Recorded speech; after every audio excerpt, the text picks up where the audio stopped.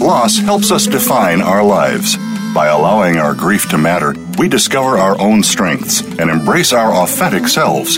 Welcome to Good Grief with your host, Cheryl Jones. Get ready to be inspired to create a deeper life, to make your time on Earth much more meaningful.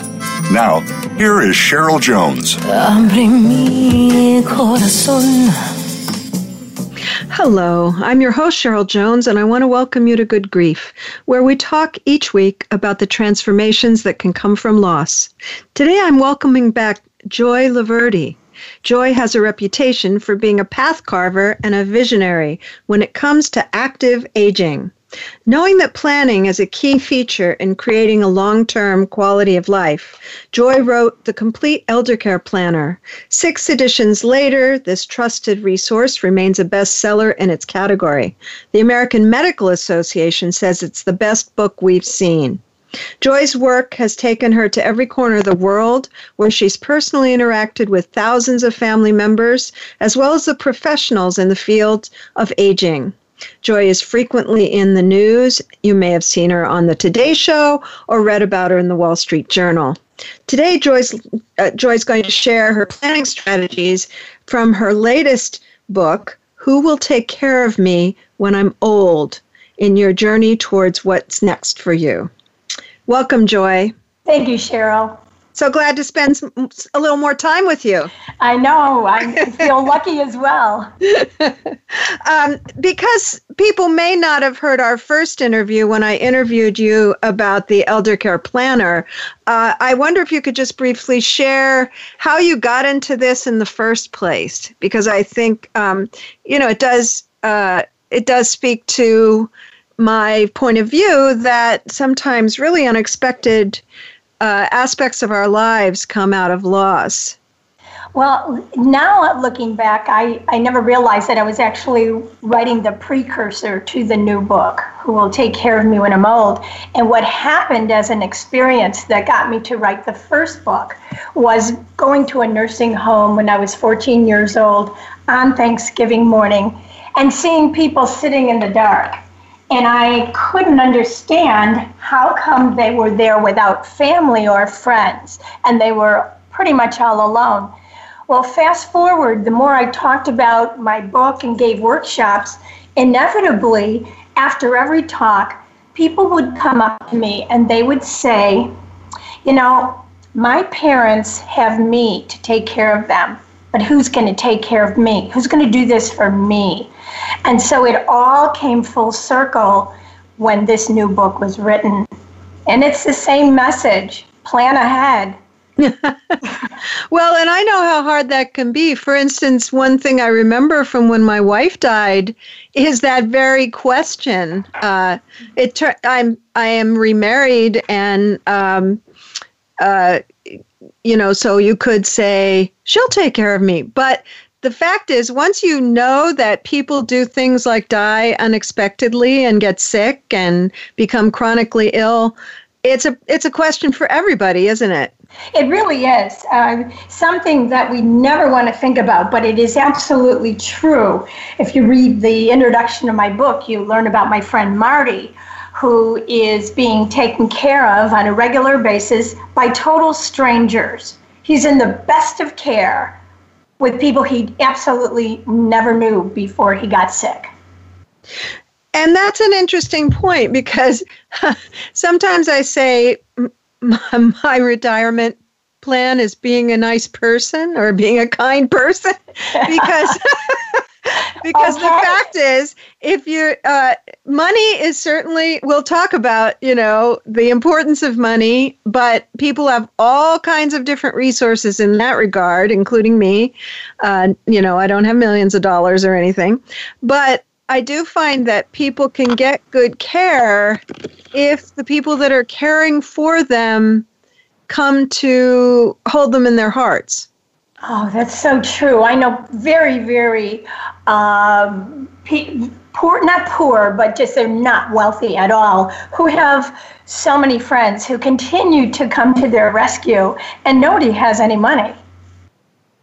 And even when it comes to strangers, when I work with cancer a lot, and I'll say to anyone new that I'm working with who comes into one of my groups or comes into my office, whenever you meet a care professional of any sort, a doctor, a nurse, a aide, whoever, tell them 3 personal things about you. Because you want to be a person, right? Oh, I love that. I think that's absolutely right. Such a good concept. So one thing that, of course, truly stands out about your book is the just abundance of resources that you've collected, which, if that were all there were to the book, that would be so worthwhile, because often people plan at overwhelming moments where it's not a future plan, it's a now plan. And finding resources at that moment is so hard. So how did you go about deciding which resources to include? You're pretty far-reaching, I'd say, and including YouTube, movies, books, TED Talks, everything current. How did you go about doing that?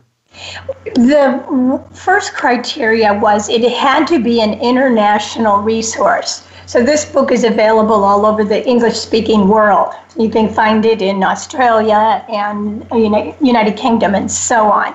So it had to be accessible. Of course, the resources spread out depending on where you live or where your loved one lives. So I had to take that into consideration as well. I also talked to millions of people, it seems like, and I talk a lot about in the book about critical thinking, and I applied critical thinking to the concept of writing this book.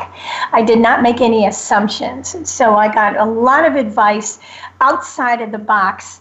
And that had to be one of the criteria. What kind of resource was I going to list in the book that would apply to many people and different kinds of people? Diversity was also on my criteria list. Well, that was very clear to me because, of course, it caught my attention that you did something that very few books that are not specifically for the LGBTQ community, very few books actually acknowledge that me, as a group with its own special difficulties, and I appreciated that in the book. But I did notice, of course, that you did that with lots of different experiences and subgroups of culture that you did kind of acknowledge the differences between people. Yeah, my vision is that we are all going to end up taking care of each other, and it's a good time right now to open up your heart to people who are not like you, who do not do the same things as you do and do not think like you. And we need to all get along a lot better as far as I'm concerned. And it shows in the book.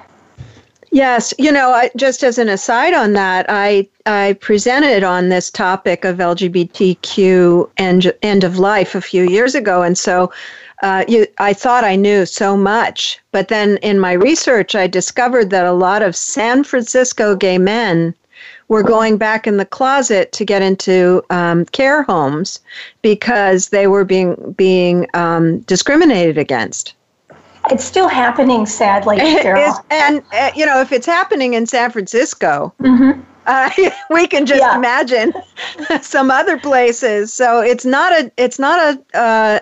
the issue is not over. No, the need is clear that we need to help everyone. Everyone needs to be all-inclusive in their mindset. The minute you put your hand up and say no to someone who is different than you is the minute you begin to go down another path called loneliness and isolation. Mm. And it's also unprofessional. Oh, but it happens all day.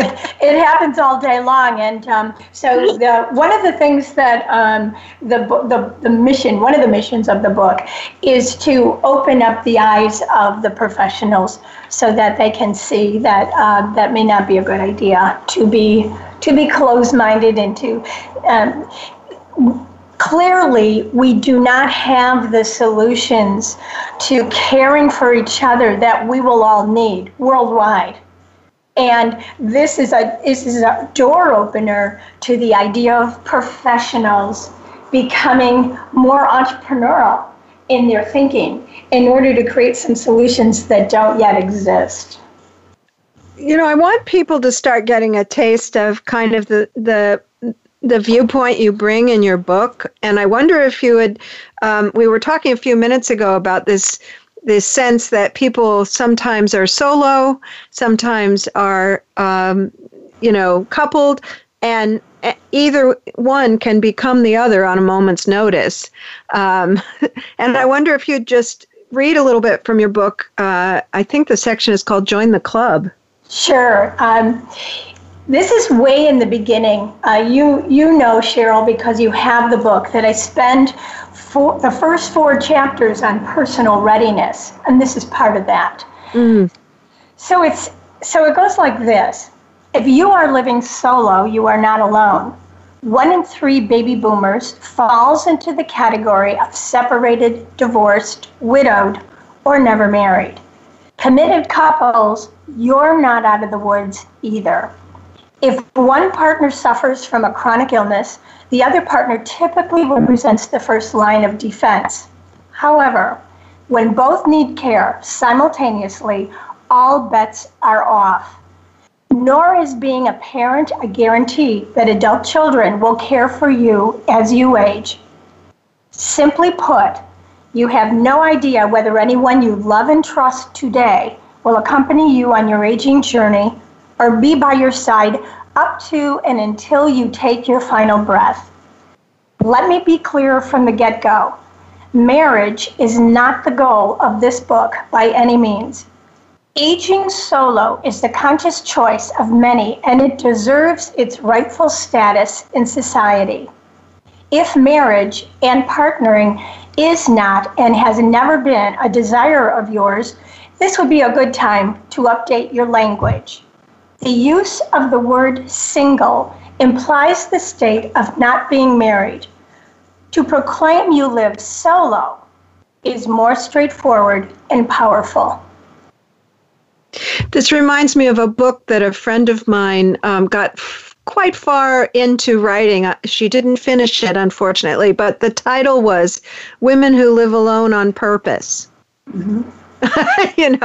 And I think that I think that does create some particular issues of non-acceptance, etc., for people, probably men too, but maybe not quite as radically as women in our society. But, it also made me think about my own parents, who my dad was declining, and my mom was trying to take care of him. Well, she was taking care of him, but at her own disservice. Mm-hmm. So even if you have 2 people and one of them is healthier than the other, it's still way too much for most people that are, they were getting towards their 80s at the time that he died. He was 81 when he died. And that's too old to be taking care of someone by yourself. That's right. For many, many people. I call it short-sightedness. And it's okay to be young and healthy and caring for parents and being, zippy and having the world ahead of you and all that. But everything changes when the caregiver and the care receiver go in and out of the different roles. I mean, it just doesn't work. We have a few minutes left. Let's start this, but we may not finish it by the break. There is, to my mind, a mental impediment, though. I think with my parents, my brother and I were local. We could come, we could help. They did not want us to. And, they wanted to spend time with us, but they didn't want us to take care of them, out of false independence or not wanting to lose autonomy, all those reasons people have. But that put a tremendous amount of pressure on them. So how do you prepare for the fact that someday you're going to need to let people take care of you? Because, the mindset of us, just remember, we have a different aging process than our parents. Our parents had no idea they would ever be in this situation in the first place. That's not the case for us. We are previewing about 30 more years and have full understanding that that's going to be the case. And because we all love our freedom so much, chances are we'll begin the process earlier of becoming interdependent with resources and other people in our lives. Our parents, God love them, this word independence is what gets them. That's a very optimistic view, Joy. However, I'm thinking of as a caregiver support group that I run, in which, although, of course, that all those people have been cognitively aware that this happens, right? That you reach a point of needing help and all of that. And they're all in the age group where that tends to happen, but it's coming as a complete surprise to them anyway. It's their partners that need help, but there's some kind of denial factor even so. Have you found that? Yes and no.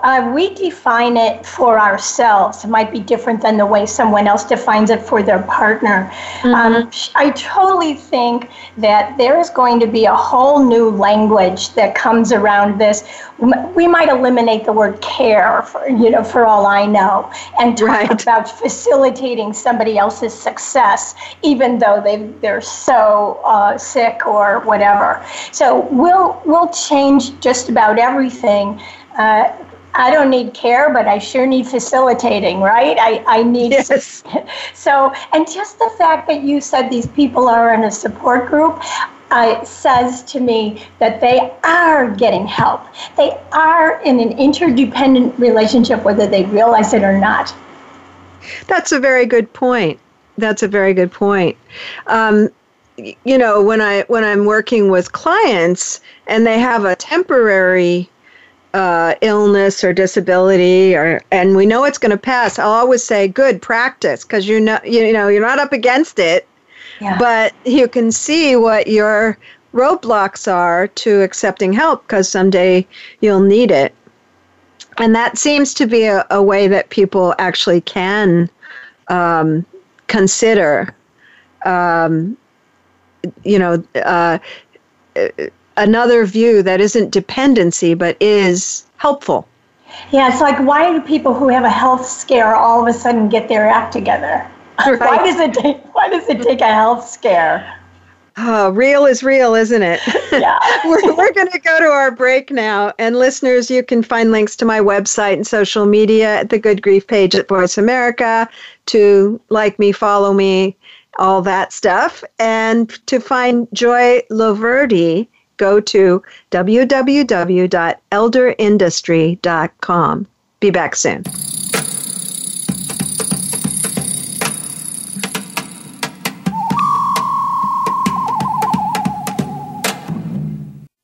Think you've seen everything there is to see in online television? Let us surprise you. Visit voiceamerica.tv today for sports, health, business, and more on demand 24/7. Relationship issues? Anxious? Parenting challenges? No more. Learn how to live your best life. Tune into Straight Talk with top psychotherapist, relationship, and anxiety expert Sandra Reich. In this program, you'll learn how to transform your challenges into effective solutions, whether it's relationships, parenting, anxiety issues, or other life traps that you struggle with. Sandra will show you how to change them and how to live the life of your dreams. Listen every Thursday afternoon at 6 p.m. Eastern Time and 3 p.m. Pacific Time on the Voice America Health and Wellness Channel. There is a difference in health and wellness programs. There can be mainstream programs, and then there is something extra. That something extra is called Tips to Keep You Healthy, Happy, and Motivated with your host, Kristen Harper. If you want to hear some behind-the-scenes talk radio when it comes to health and wellness, the why as well as the how, be sure to tune in each week. This show will inspire you to be healthy and happy for life, as well as become the best version of yourself. Listen Tuesdays at 3 p.m. Pacific Time, 6 p.m. Eastern Time on Voice America Health and Wellness.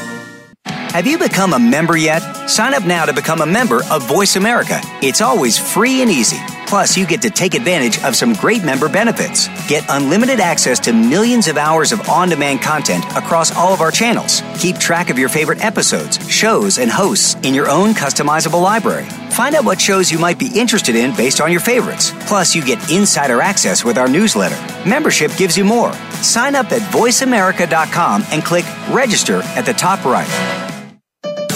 Your life, your health, your network. You're listening to Voice America Health and Wellness.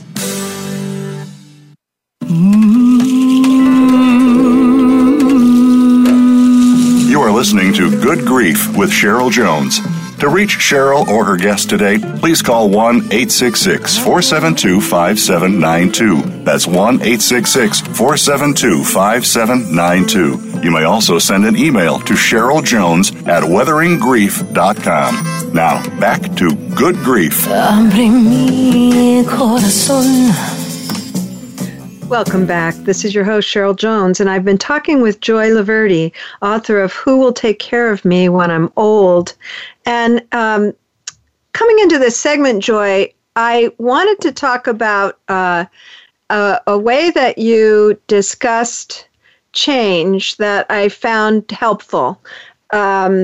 You differentiated between change and transition, and I wondered if you could share some thoughts about that, because I think this is such an important point in terms of how we face aging. I'm so glad you brought up that distinction, because many times when we talk to somebody, they say, oh, there's so many changes going on in my life, and I'm dealing with so much change. Well, the people who successfully transition into one major change after another spend more time in the transition process than they do complaining and wondering about the actual event, which is what change really is. So successfully aging people tend to spend more time in the transition. And when I learned that, of course, this whole book was written by conversing with many old people, people who are at least 10, 20 years and on older than me. And I would just continuously ask them a lot of questions. This was one of the major ones. How in the world do you deal with so much change? You've got so much on your plate. And they are the ones who told me they don't spend much time on the actual event. They spend more time on what can I do? Is this useful? And so on. They go forward. It reminds me of a friend of mine who now has been dead a few years, but when he was maybe mid-80s, he lived to be upper 90s or mid-90s, I guess. But when he was in his mid-80s, he said, I've just accepted the fact that many of the people I love are going to die. It's going to keep happening. And beyond that, I'm having a great life.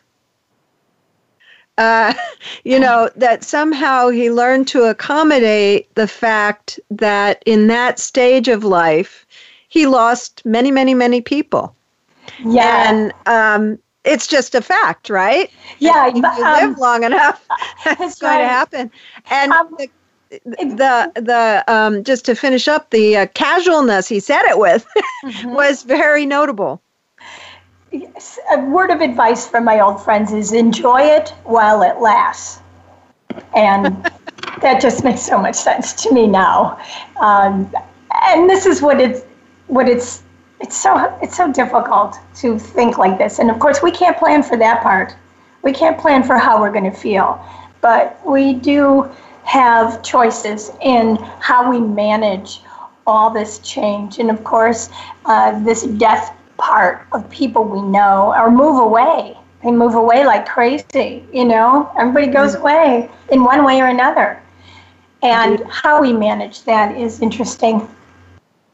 I don't think we can plan either, but it does seem to me we can practice in the sense that, of course, changes are happening all the time when you're 40, when you're 45, when you're 55. But we can kind of gloss over the transition part. We just feel bad for a while and then go on. It takes some deliberate effort at certain points to actually respond. But wouldn't you think that's practice for the changes that we're going to have to incorporate as we age? Yes. What I call that whole, it's a feeling, actually, a practicing of living in limbo. And living in limbo is not comfortable. We feel like we can't even go forward.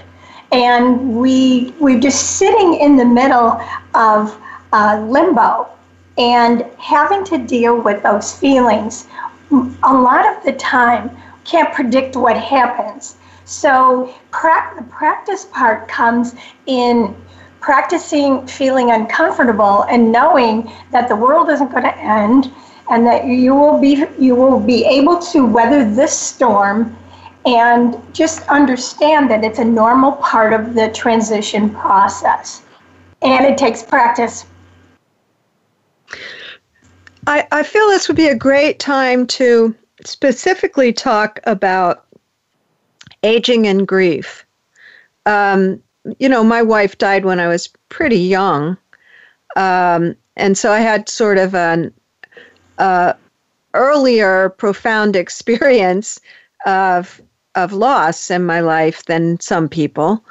Not all people, but some people. And of course, she had cancer, so that came along with a lot of other people we became very close to who also had cancer and died. And so I kind of extrapolate that situation as I get older. I have a lot more company now. But it means that in all probability, most people at a certain point in their life have to incorporate loss and grief into their way of living. Yes? Yes, absolutely. It's something we never really get used to, and yet it's there.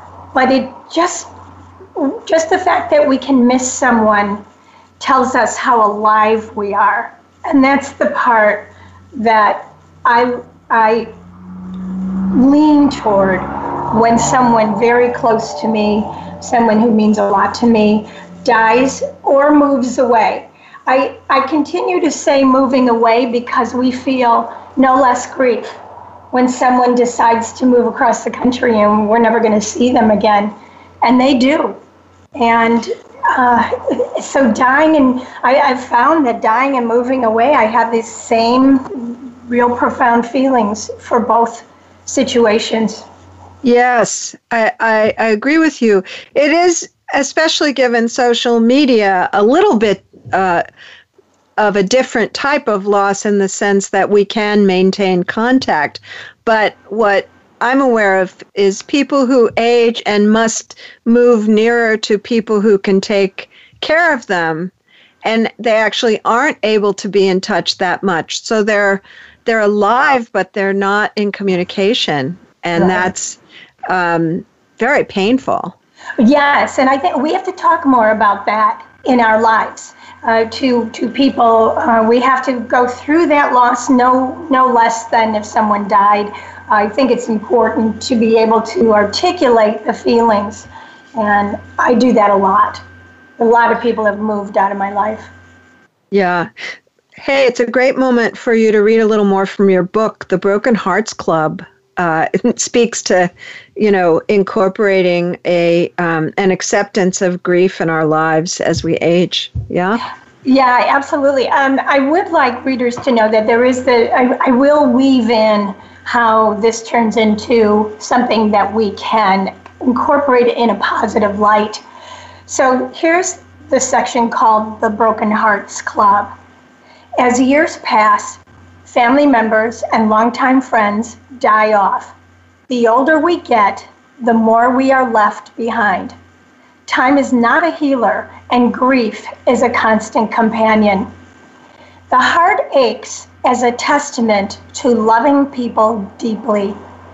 As life becomes emptied each time another loved one dies, we do not die with him or her. In fact, just the opposite may occur. Death is the ultimate prioritizer that allows us to move forward and live full out, claiming what time is left for us. When someone you love dearly has died or leaves you in another way, such as divorce or estrangement, you become a member of the Broken Hearts Club. Loss of one kind or another is the key that opens the door, handing you an experience you can get nowhere else. What becomes important are the choices you make and the stories you tell yourself as you journey on the path to aloneness. Journey on the path to aloneness, that's a phrase. Right. I guess many people say we all die alone, in the sense that we all have to do the work of that. We can be supported and loved and all of that, but there is a sense of falling away. So maybe in a way, these relationships that end in whatever way as we age are practice for that. Yeah, there's, as we've talked about it, there is no preparation for this, but how I view it is this is where the spiritual journey starts to creep in here. And it does creep in because you say, oh, I'm never going to say, oh, what's it all about? It's just too big.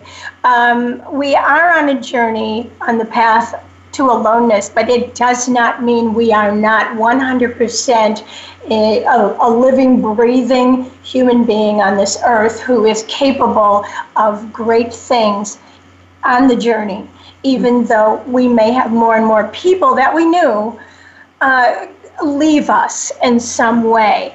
This is really important. We all get real attached to the people we love. Of course we do.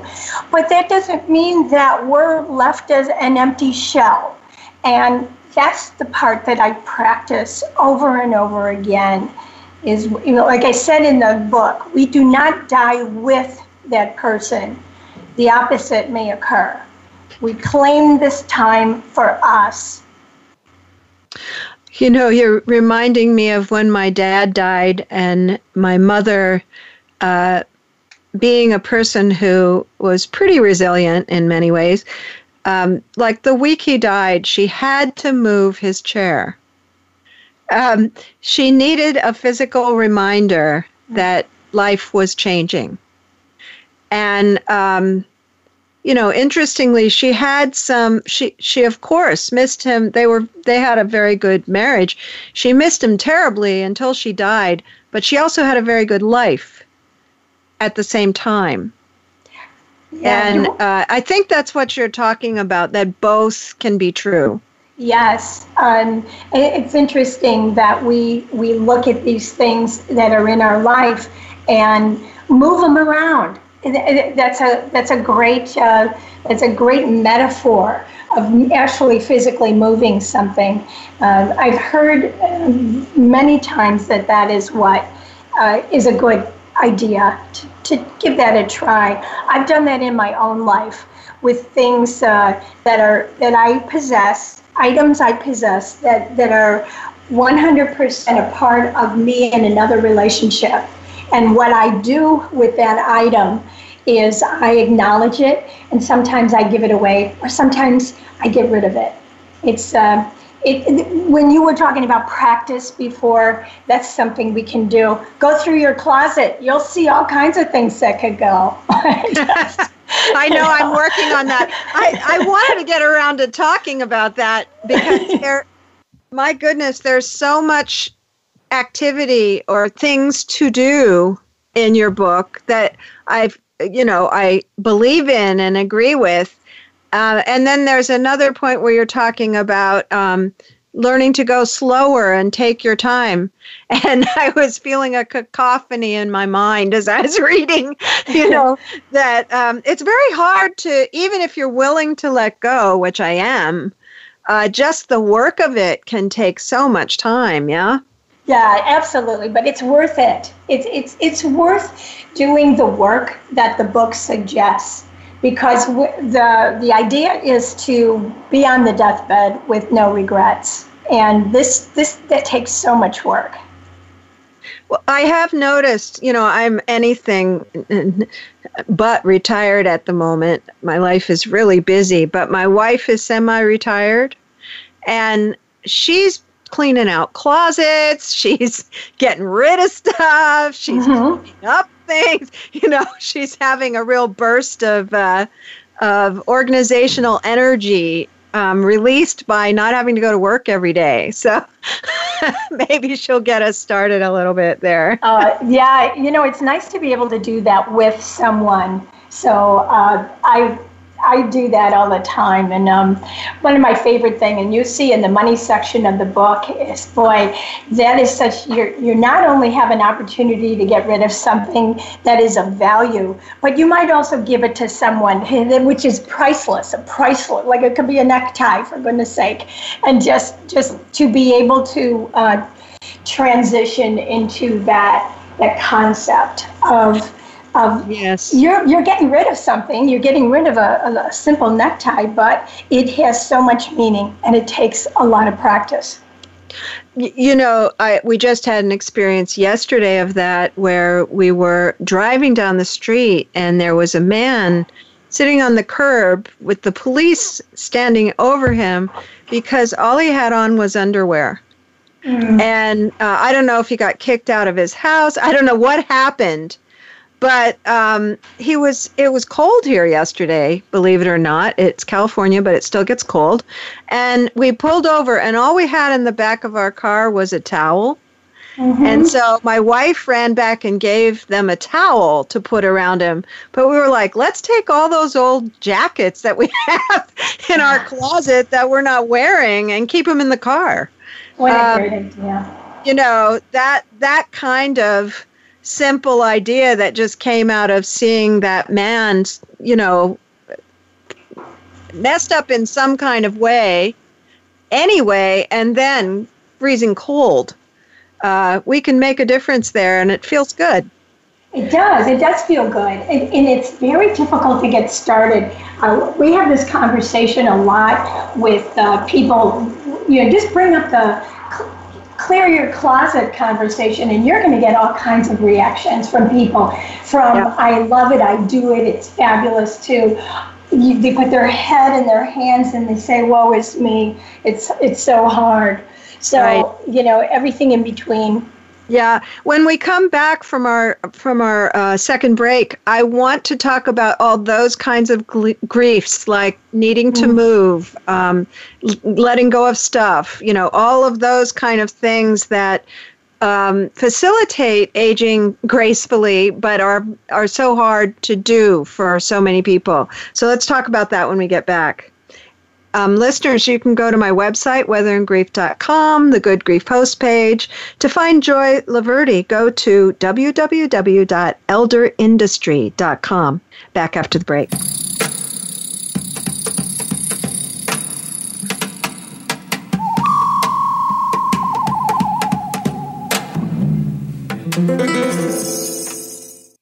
Become our friend on Facebook. Post your thoughts about our shows and network on our timeline. Visit facebook.com/Voice America.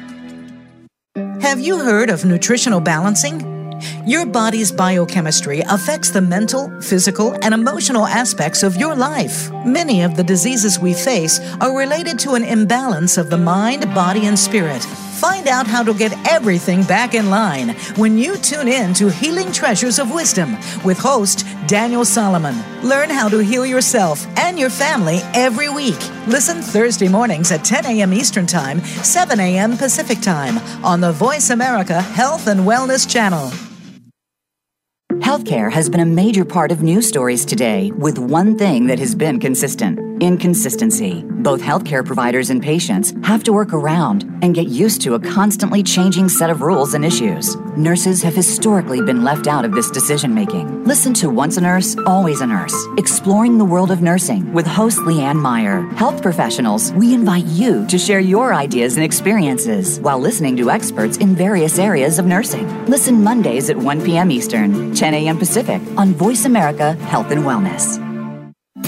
These days, everyone is looking for information on staying young, healthy, and fit. The Voice America Health and Wellness Network is here to help you on your quest to better health and a better you. We talk about everything from diet, fitness, and aging to substance abuse, personal growth, mental health, and much more. Learn from our experts who cover health and wellness from traditional and holistic perspectives. Tune in to the Voice America Health and Wellness Network. Healthy living starts here. Opinions, options, answers. You're listening to Voice America Health and Wellness.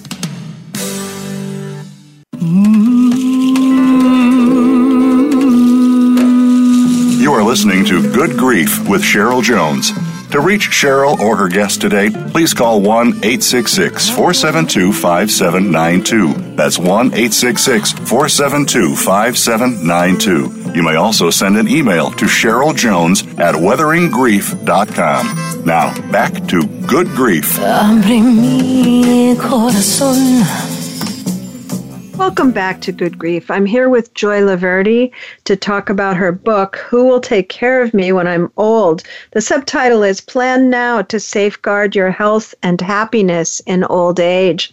And I love that it's a book, Joy, full of tons of resources that also is focused on satisfaction, I guess, in living.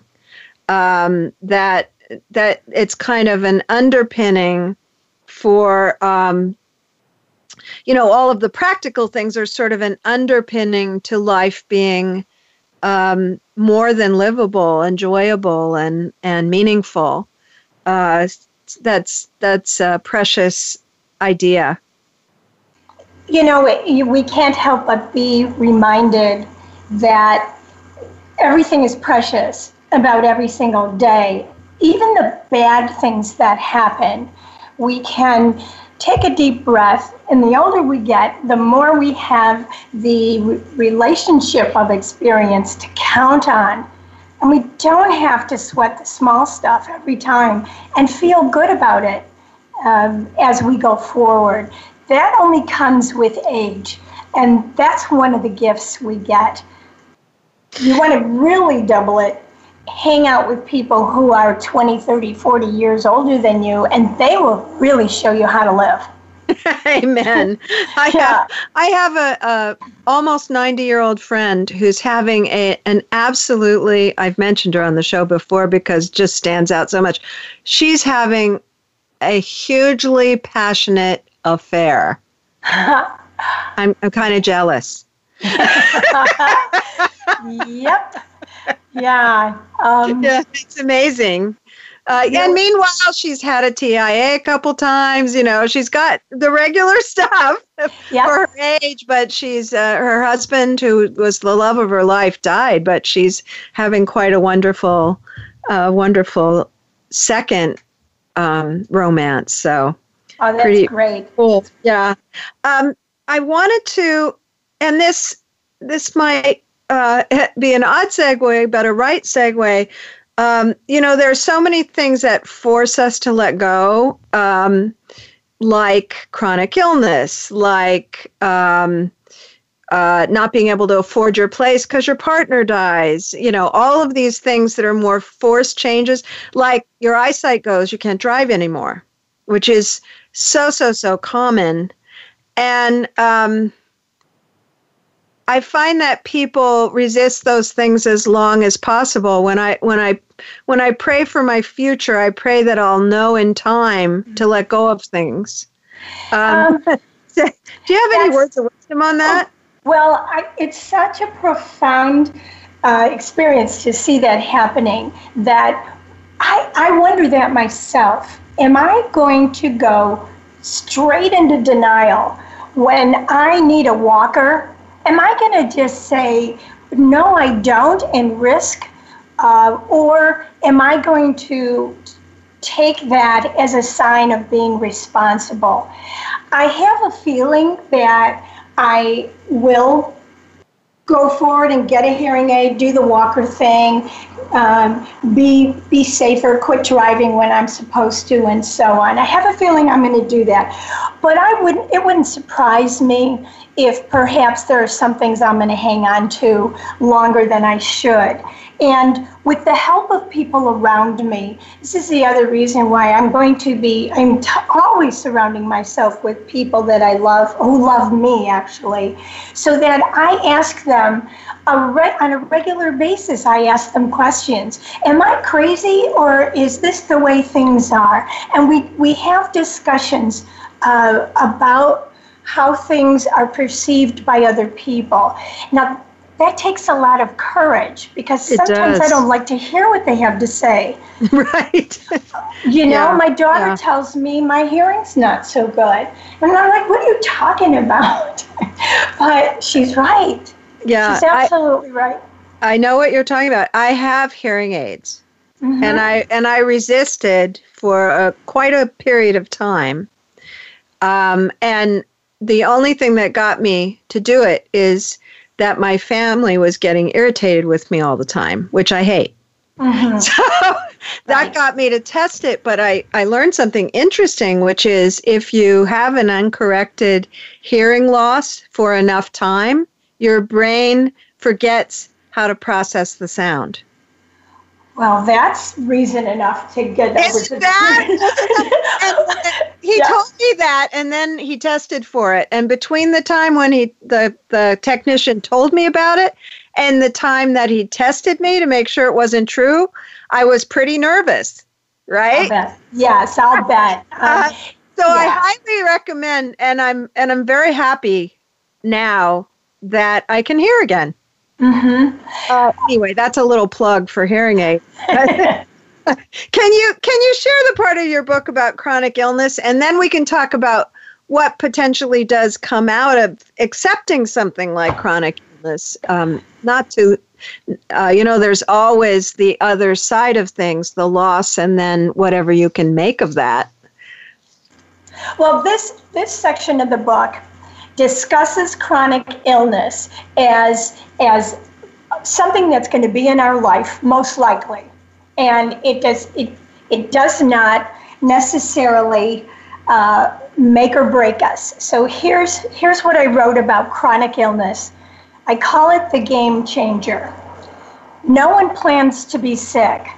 When a chronic condition is here to stay, it takes its toll on the body, mind, and bank account.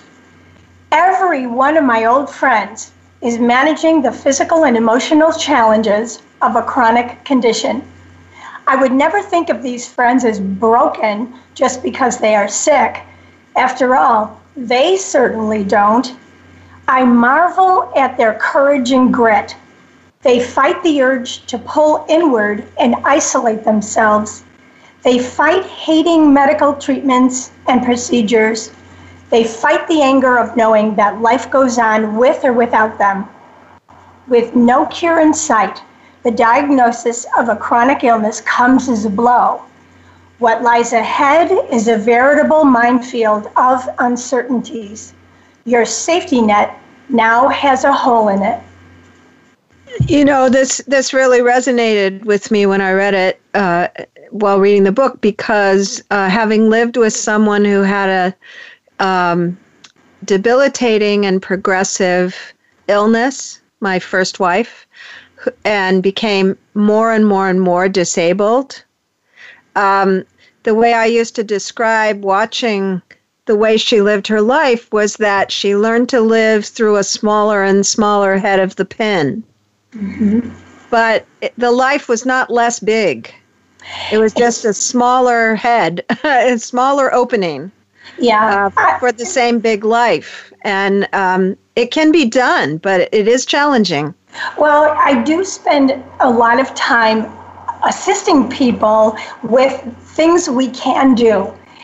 Even if we're in pain, if we are not able to walk anymore, the minute we're in the presence of another person in the same room, we are now vital to that other human being, and possibly they are to us.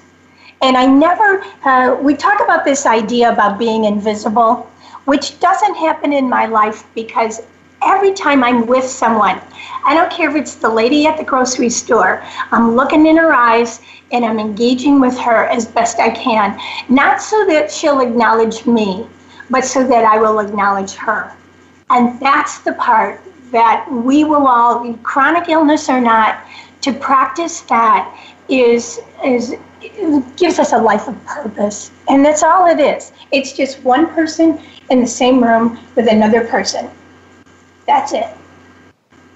I want to put a note in that you talk about that in terms of Alzheimer's too, which I just think is so crucial. We're so mind defined, but in fact, when our minds are not acute, when we lose the acuity, we are still human and we are still feeling creatures. There's a lot of work that we have to do. We have a lot of catching up to do to the United Kingdom and the Netherlands. And there are many examples of how people who are living with the symptoms of dementia, whether it's Alzheimer's or just a simple dementia, how they are seen as whole people, and how we can all be trained to assist people and learn to recognize the times when someone is struggling with that. I'm probably most excited about how the world will change as we go forward to the world of some people having dementia and others who do not. It's going to get really interesting. I agree it's going to get interesting because there's so many of us, us baby boomers, and we've always had an impact because of that, haven't we? Yeah. Yes. We're going to impact just about everything we put our hands on in a positive way, because the system is terribly broken now. So, people now, Cheryl, every time I tell someone the title of this book, you can see the wheels turning, and they almost begin the process of saying, oh, I know, we can do this and we can do that, and this is how I can be a part of the solution. I find that very exciting. I mean, I can't ever tell if there really is a higher level of conversation going on, or if I'm just talking, a lot about it with people who also want to talk about it. But it's actually kind of thrilling that we could reinvent, claim back some of what we've lost in terms of humane end of life and invent new things. So I'm also quite excited about that. We'll have to get together in a few years and see what's changed. Right. I would love to do that. So we've come to the end of our time. It sped by for me, and I've really appreciated our conversation. Greatest of luck with this new book. I hope people will go get it if not even to read, just to, have on hand so they can look in the index when they have a need. Because it's just a great resource. So thanks so much for the book and the time with you. Oh, you're very, very welcome. Talk with you soon. So everyone, you can go to find the book and Joy Laverde at elderindustry.com. Next week, I'll have Julie Nierenberg and Victoria Brewster, authors of the recently released book, Journey's End, Death, Dying, and the End of Life.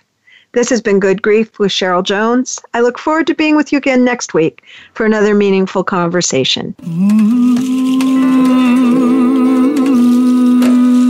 Thank you so much for joining us for Good Grief.